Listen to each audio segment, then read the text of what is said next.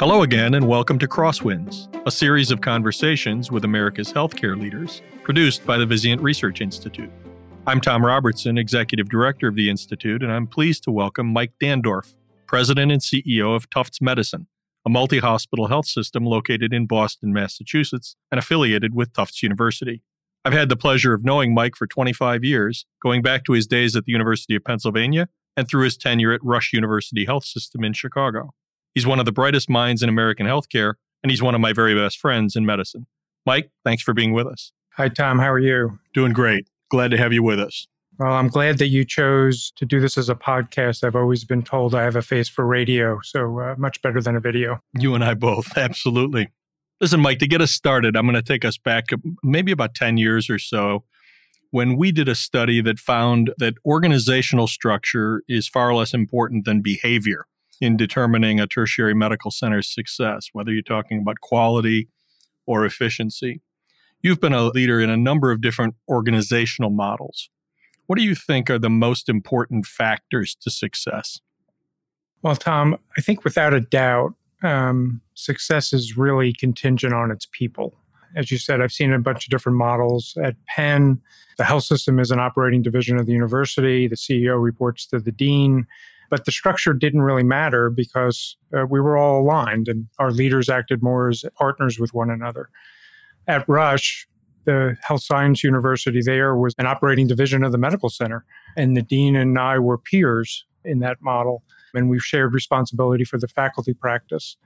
But we were completely aligned. So in a lot of ways, alignment was one of those critical issues of making sure that we were paying attention to the missions and the business, which were all critical issues. Here, the medical school is in the university, and our academic center, Tufts Medical Center, along with the rest of our health system, is really completely separate from the university. We have a tight affiliation. But because of the shared commitment and the vision of the university president that I share, we found that one way to enhance the impact of our clinical, academic, and research missions was to restructure the medical school dean's role to also be the chief academic officer for our health system. And it's certainly clear so far in my journey here that we have more work to do, but I'm very, very optimistic about that. But a lot of it has to do with because the people are aligned. And I'd say I've become a pretty strong believer in my career that it doesn't really have much to do about the organizational structure, but really around such things as alignment and commitment and trust to work towards common goals of the organization. I've had the fortune to be part of some pretty high-performing organizations, as you said, and I think the structural issues that we always fought against was how do we keep from being too siloed? So that's, I think, an important aspect of the work that we do is to try to fight the siloing of an organization. But beyond that, there's leadership alignment, starts with leadership alignment, and really being crystal clear about what our vision and goals are and how important the roles of everybody are to achieve our goals overall. As an example, one of the things that we've really anchored to is trying to treat our patients like consumers and organizing in a way that reinforces an accountability to that vision in everything that we do, whether it's service or quality outcomes, or how we think about investment in certain priorities or new models of care. So leader alignment is critical. Physician alignment is even more important. And I think that's particularly true in academic medical centers and academic centers that are part of a health system. In the case of our physician faculty, are they in agreement with our strategic direction? Are they committed to the strategic and operational success of the organization? All really, really important things to be paying attention to. I'd probably put incentives as a key area to be focused on as well. Are the right behaviors being rewarded? And are those incentives aligned with what we're asking people to do? You know, organizations sometimes find themselves where incentives aren't quite right and take some adjustment. You know, fourth or fifth here is really focusing on organizing to execute. We, as academic centers, tend to attract some of the top talent across the world in many ways. And I've certainly found when you put the right people in the right roles and give them the right incentives and ensure that they're aligned, they can accomplish just amazing, amazing things. And it's really our job as leaders to make sure that they're empowered and resourced and get regular feedback. But it may sound overly simplistic, but that's the key in terms of some of these high-performing organizations. For sure, that doesn't happen by magic, but cultivating a culture where we all feel like we're better than any one of us is pretty paramount. You know, Mike, as I've spent the last quarter of a century traveling around and visiting mostly academic medical centers, but even large health systems, one of the things that I've been struck by is the importance of getting folks for whom the patient and their well-being is at the center of their attention, rather than seeing patient care as kind of a means to an academic end or a research end. And I agree with you. It really doesn't so much matter how the boxes and the lines are organized on an organization table. What it really boils down to is whether or not these brilliant minds come together with the patient's well-being at the center of their consciousness, and getting them all focused on that and trusting that the teaching and the research will be just fine if we have a really stellar patient care organization. Do you agree with that? 100%. A lot of it has to do with culture, right, as we're talking about, and making sure that people feel like they're part of building that vision and that we're not losing sight of all of our missions. And that's an important aspect of what we do as leaders, right? Just to make sure that we're bringing those voices together and keeping people as aligned as we possibly can overall. And keeping people focused on the things that we're trying to do, which is first and foremost to cure human disease in some cases and prevent human disease in other cases, that our academicians, our educators, our researchers all play meaningful roles in that. And when they feel that, they lean in and get really, really focused on what can we be doing to improve the lives of those that we serve. Mike, one of the things that I'd like to talk to you about is what has been at least a decade, probably more, of mergers and acquisitions that have resulted in health systems having size, but I'm not convinced of their systemness. We see enormous clinical variation, a lot of redundancy of facilities and programs.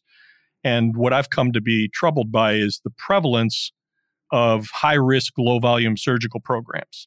What do you think has kept us from consolidating into genuine systems, and what has to happen for us to realize the untapped potential? I'd say if we were really being honest with one another, we'd probably say it's been a few decades where mergers and acquisitions generally have overpromised and underdelivered in a lot of ways. And in many cases, systems formed for various reasons to try to get scale, to try to support the academic mission and have a certain patient population to make sure that we could do that. But I'd say, at the root of some of this is integration and systemness is really hard, and it's very complex. It requires a lot of change. And as humans, we don't like to change. And in some cases, it requires us changing things that have been perpetuated for just generations. I've been heavily involved in M&A activity throughout my career.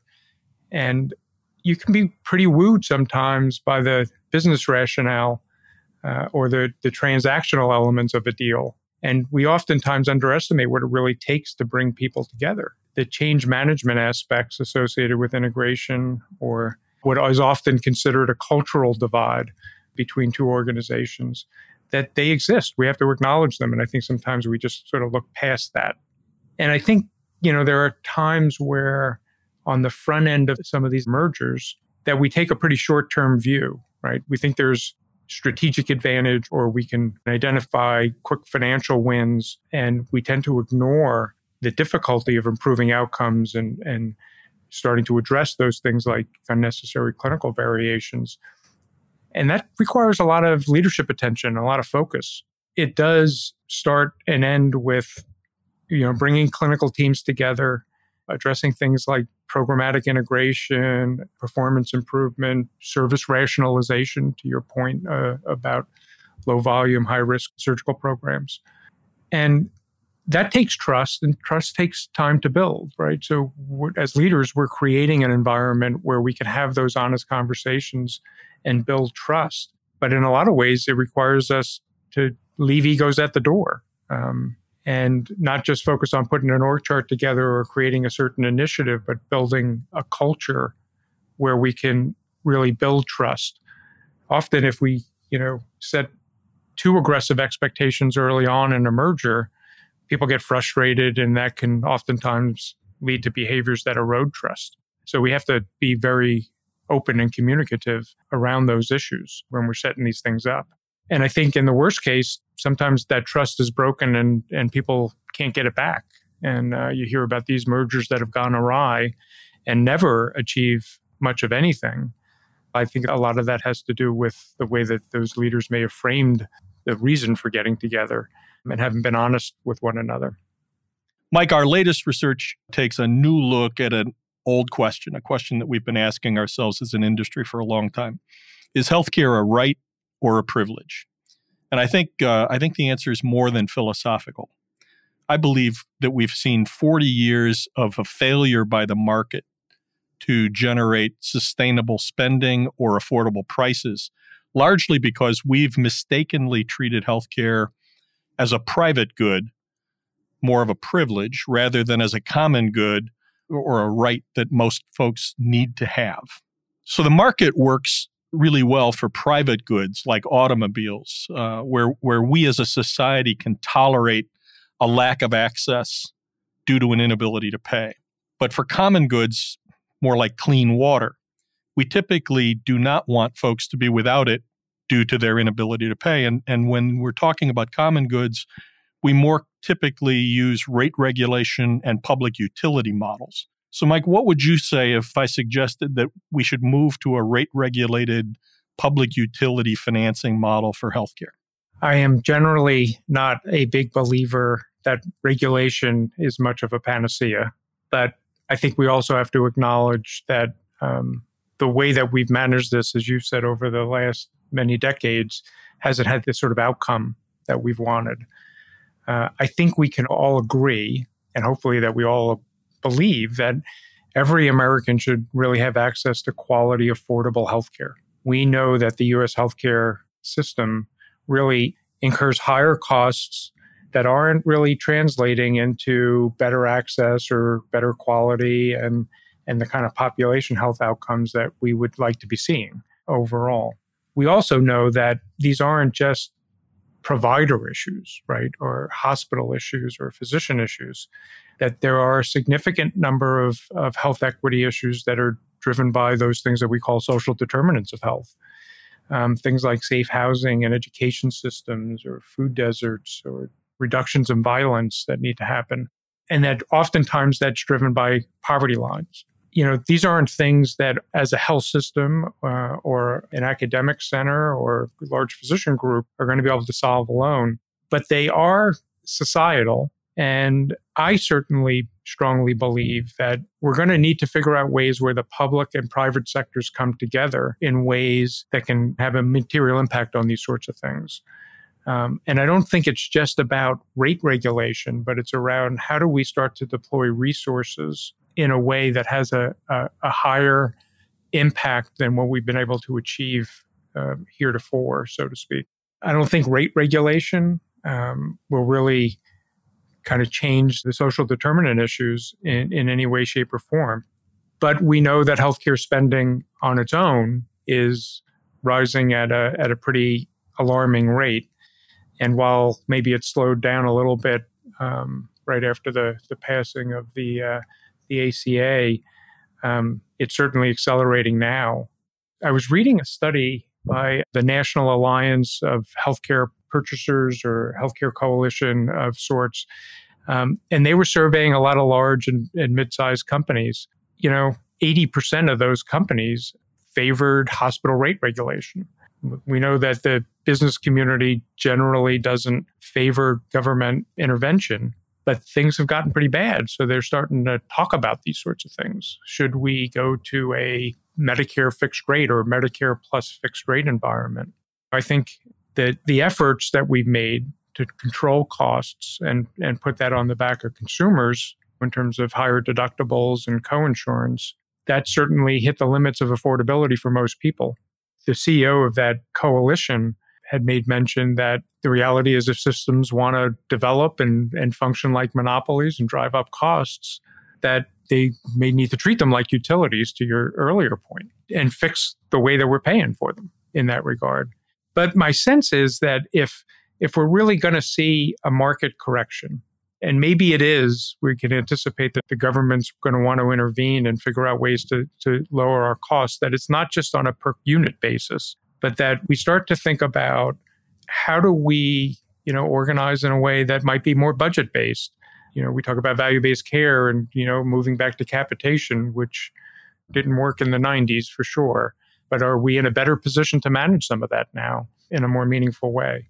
I push back on the idea of rate regulation, but in some circumstances, if we don't solve our own problems, it very may well be what we're going to face. We've been pals for an awful long time, so let me toss a crazy idea at you. Imagine for a minute regional healthcare ecosystems, bigger than cities, maybe even encompassing multiple MSAs, areas that are big enough to have sufficient resources so that you could get anything you needed clinically within that ecosystem. And then add to that a global spending budget, not capitation, no incentive for health systems to chase young, healthy enrollees and to leave behind sick folks, but a global spending budget for the entire ecosystem, billions of dollars given to the providers with the idea that whatever comes your way, you'll take care of it, and you'll do it in an innovative way, in a compassionate way, and use the resources wisely. How would things change in healthcare conference rooms if we were to move in that direction? What I've learned over the past 20 years is when you start with, hey, I have a crazy idea. I should either turn and run or I should lean in, because what you normally do is wind up challenging me and or whatever group that we're in to start to think a little bigger and really push beyond the status quo. And what are the possibilities under the current framework? But the one thing that you said that struck me that I would argue isn't as important as this concept of supply-induced demand. And I'm just less convinced that that's our big problem. I think we've talked about it an awful lot, and people have said, well, there's a lot of waste that goes on in the system. And I round pretty regularly in the hospitals within our network, and we're taking care of some pretty sick people. And they need care. I don't think that the physicians are saying, well, I just want to induce demand here. I just don't think that that's kind of what's happening. But I do think, to your point, is that we are a bit of a sick care system, and that even when people get sick, we need to think about, are we treating them in the right places? And if we had ways to start to leverage some of the innovation and advances that have happened over the last couple of decades, can we do a better job at deciding where the best place for care is and get a little out of this, do people need care or not, right? The way that it all works right now is just expensive. It just adds costs anyway. And as I think of your model of geographic ecosystems, a couple of things come to mind. One is that over the last 20, 21 months, as we've been dealing with fighting this pandemic, I think we found ways that in fact we can indeed innovate, right? We've embraced telehealth in a very different way. We figured out a way to keep care in the home in a very different way and started to pilot things differently. Can we avoid people coming into a hospital if they don't need to? Can we get the care lower the cost, I should say, and not compromise on quality? And so I think there's a lot of opportunities around that.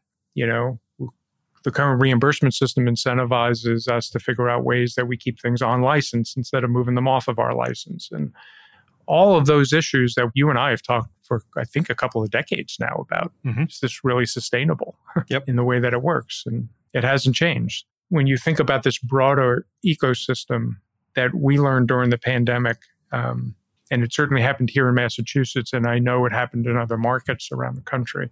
The leadership of our governor brought together health systems. We met virtually a couple of times a week, talking about what was happening. And in a lot of ways, we put competition on the shelf and really figured out ways to work together, keeping the public good at the center. In a way, we've proven we can innovate, we can work differently together, we can start to change the way that the healthcare construct works when we stay really focused on some of those bigger challenges. When you put that model out, the things that get in the way are, so how would you really govern such an animal, right? Do people have to actually be part of one organization to manage that, or can they collaborate? And who oversees it? Who makes sure that people are playing by the right rules and one party isn't taking advantage of another? And so I think that would have to get answered. And then I think of this other issue, do we really push for the ecosystem to consider these broader public health issues that we talked a little bit about? A couple of years ago, our friend Lawrence Fernstall did a presentation at one of the annual CEO meetings and showed an analysis where, for sure, the U.S. spends more on medical care, but we spend far less on the public health infrastructure and public health services than many other developed countries spend. And that when you put those things together, we look normal. We look pretty normal, right? And so if part of that global budget is, hey, we need to bring public health into that, and we need to think about this in a much more holistic way, and not just can we lower the cost of doing things to people, but really starting to engage people in healthy behaviors and address things much earlier in the disease state through some of the public health infrastructure, I think it has potential. Still a lot of things to work out. I wouldn't necessarily, wave the victory flag here, but it's something that I think is worth really debating about how could something like that work. I think we're way closer to the starting line than to the finish line in terms of answering some of those questions. But I look at my 40-year career and what we've been doing hasn't worked. And so when I look at this, I kind of think we've got a system now where lower acuity providers are almost forced to chase carriage trade business. They're forced to chase surgical business into areas that are borderline unsafe. I think you put your finger on something very important. I've watched you guys around the country collaborate with traditional competitors during COVID in a way that is unprecedented. And when you say we got to figure out how to govern it, I think we do. But I think you guys took one or two steps down that path already. You guys are brilliant people. If I gave you the right problem to solve, I think you'd probably solve it. And I think you'd probably start to work on things like mental health and comorbidities and chronic disease differently. I think the conference rooms would just be discussing different issues than they have in the past. If it were the Kentucky Derby, I'd put $2 on the horse. Well, Tom, we both got our start in the managed care world. And the tenants that we're talking about are all managed care tenants. We just built the system in such a complex way that we have to dismantle part of it to bring it back together in a more rational way, I think. But the tenants still hold true. It's just that the insurers have gotten in the middle of things that they shouldn't be in the middle of them. And that creates like these huge administrative expenses that just add to the costs. It's probably 20% of the costs are associated with getting billing right and getting pre-approvals for things and authorization for medical necessity. And it's just a waste. I'd be so much happier if I knew that a group of you guys who historically have been arch rivals and competitors in your geographic areas, if I knew that you guys were in a room together with $10 billion, trying to figure out how to spend it to make people hurt less, die later, live longer and better, rather than trying to figure out how to get an EBITDA so that you could buy something that was before a competitor down the street bought it. I would just feel a whole lot better knowing that the brightest people in the country are thinking about that. Well, Tom, I'm game. You write the $10 billion check and I'll get it organized. I'll write it. I don't know whether or not it's going to bounce when it gets to you, Mike, but you know me, I can write a check with the best of them. Hey, listen, before we close this segment, and we've been talking about kind of some heavy stuff, and I always like to ask a question that allows the listeners to get to know you in a way that they otherwise wouldn't. I came up with a question that if anyone ever saw you on a street corner, being a really solid, middle thinking, normal looking kind of a guy, they would think I was making this question up. But have you been confused more times in your life with Bruce Springsteen or with Dennis Hopper in Easy Rider? And you'll know why I'm asking that question. Well, I certainly don't look like either, right? You don't, no. But I guess you might think if I was riding my motorcycle, which I do, I own a Harley and I use it frequently on weekends. I guess I'd have to say, and you know this, I'm originally from New Jersey.